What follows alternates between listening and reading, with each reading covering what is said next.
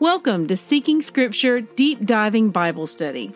I'm Christy Jordan, and I want to help you develop a first-hand relationship with the whole Word of God. For links and graphics mentioned in my podcast, please visit the corresponding post on seekingscripture.com. May Yahweh bless the reading of His Word. Good morning, siblings. I just love reading the Word with my brothers and sisters. Isn't the Father so good to bring us all together like this? Today's readings are 2 Chronicles 32 through 34. Rabbit Trails. We begin our reading today with setting up to stage an attack on Jerusalem. King Hezekiah sets the model of leadership here.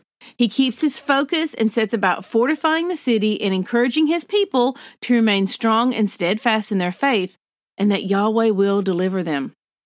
2 Chronicles 32, 6 through 8 reads, "And he set combat commanders over the people, and gathered them together to him in the square at the gate of the city, and spoke encouragingly to them, saying, Be strong and courageous. Do not be afraid or dismayed before the king of Assyria and all the horde that is with him. For there are more with us than with him.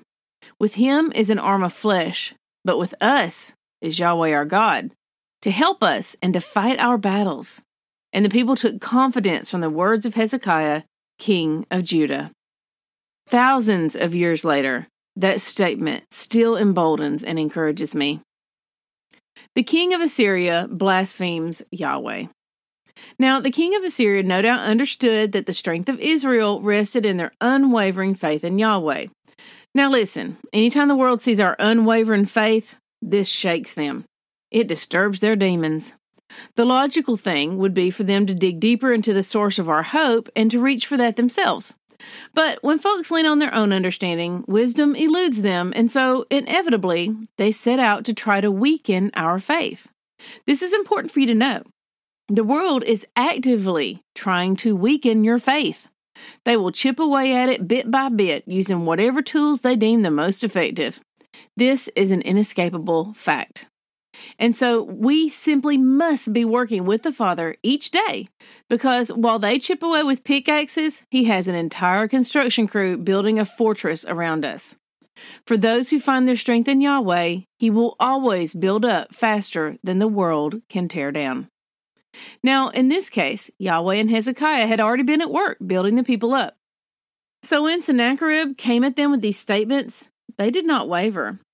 Now, Sennacherib strategically lobbed arrows of blasphemy that would inevitably turn and pierce his own armor.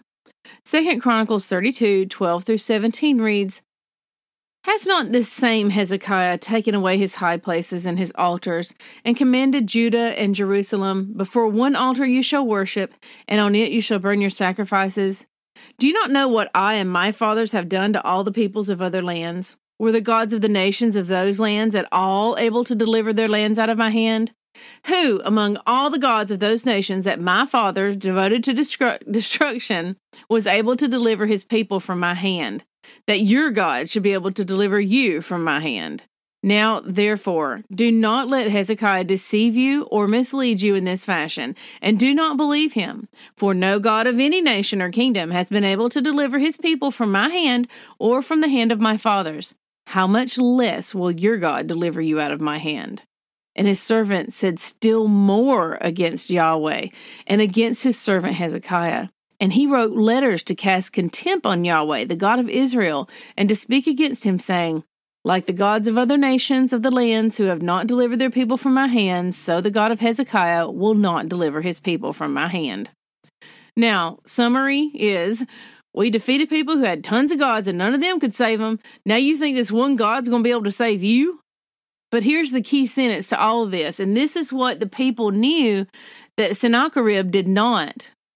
2 Chronicles 32, 19 reads, "And they spoke of the God of Jerusalem as they spoke of the gods of the people of the earth, which are the work of men's hands." So the Assyrians did not know who they spoke of, but Yahweh's people did. And now we have the then part of our if-then relationship taking place. This then statement begins with "so."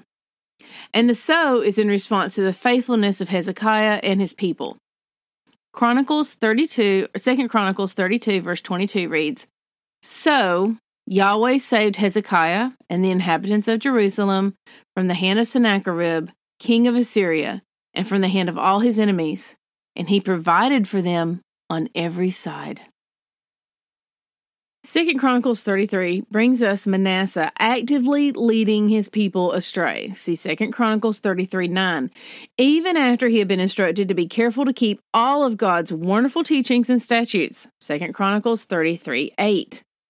It is always bad for anyone to lead someone astray from God's teachings, but for a leader, there is even greater responsibility and punishment for doing so. This brings to mind what our Messiah said in Matthew 5:19 with regards to the commandments. Therefore, whoever relaxes one of the least of these commandments and teaches others to do the same will be called least in the kingdom of heaven. But whoever does them and teaches them will be called great in the kingdom of heaven. Now, let's camp here a minute. The least of the commandments. Let's focus on the 10. Which do you consider not quite as important as the others? If you felt shocked that I would even ask that question, welcome to the club. However, this is exactly how we treat them today, as multiple choice. And we, in our own wisdom, determine some to be more or less important than others. So either way you fall on that, Messiah is condemning whoever relaxes what we consider to be the least of the commandments and teaches others to do the same. Teaches, that is an active verb. It's not passive, it is intentional. How do we do that? How do we teach people to relax the commandments? By our example, often by our very words. We don't have to do that anymore. That's not how we do it nowadays. Our church does it this way instead. Y'all, I've been told all of these, and this one too. I know that God says we have to do that, but I talked to a pastor and he said we didn't have to. I actually have that statement in my email inbox. I'll never forget reading that line. And seriously, we can always find someone to tell us what we want to hear if we ask enough people. You'll find a way, or you'll find an excuse. And then this. I am Yahweh, I do not change. Malachi 3:6. That statement is seared into my soul.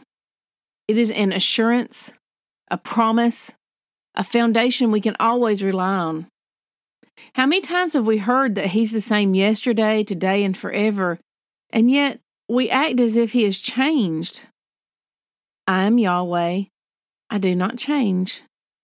Now, again, please don't take that verse. At the very least, go read before and after the verse I just shared, but even better, read the whole chapter. Remember, whenever someone gives you a verse, take a chapter. So now we have Manasseh actively teaching his people to go against the commandments of God. Now we know what Messiah thinks about that. I'm sure we can guess what the Father thinks of it. However, we see a wonderful rarity in 2 Chronicles 33:12-13 when Manasseh humbles himself and repents of his lifetime of sin. So often in our readings, we've read about people who served God and fumbled in the end game at the end of their lives, such as Solomon. So it's very encouraging to see someone step up to the plate in their end game and repent, turning to obey Yahweh instead. Still, we have to be ever mindful of what a great man of God Solomon was earlier in his life and how badly he fell in the end.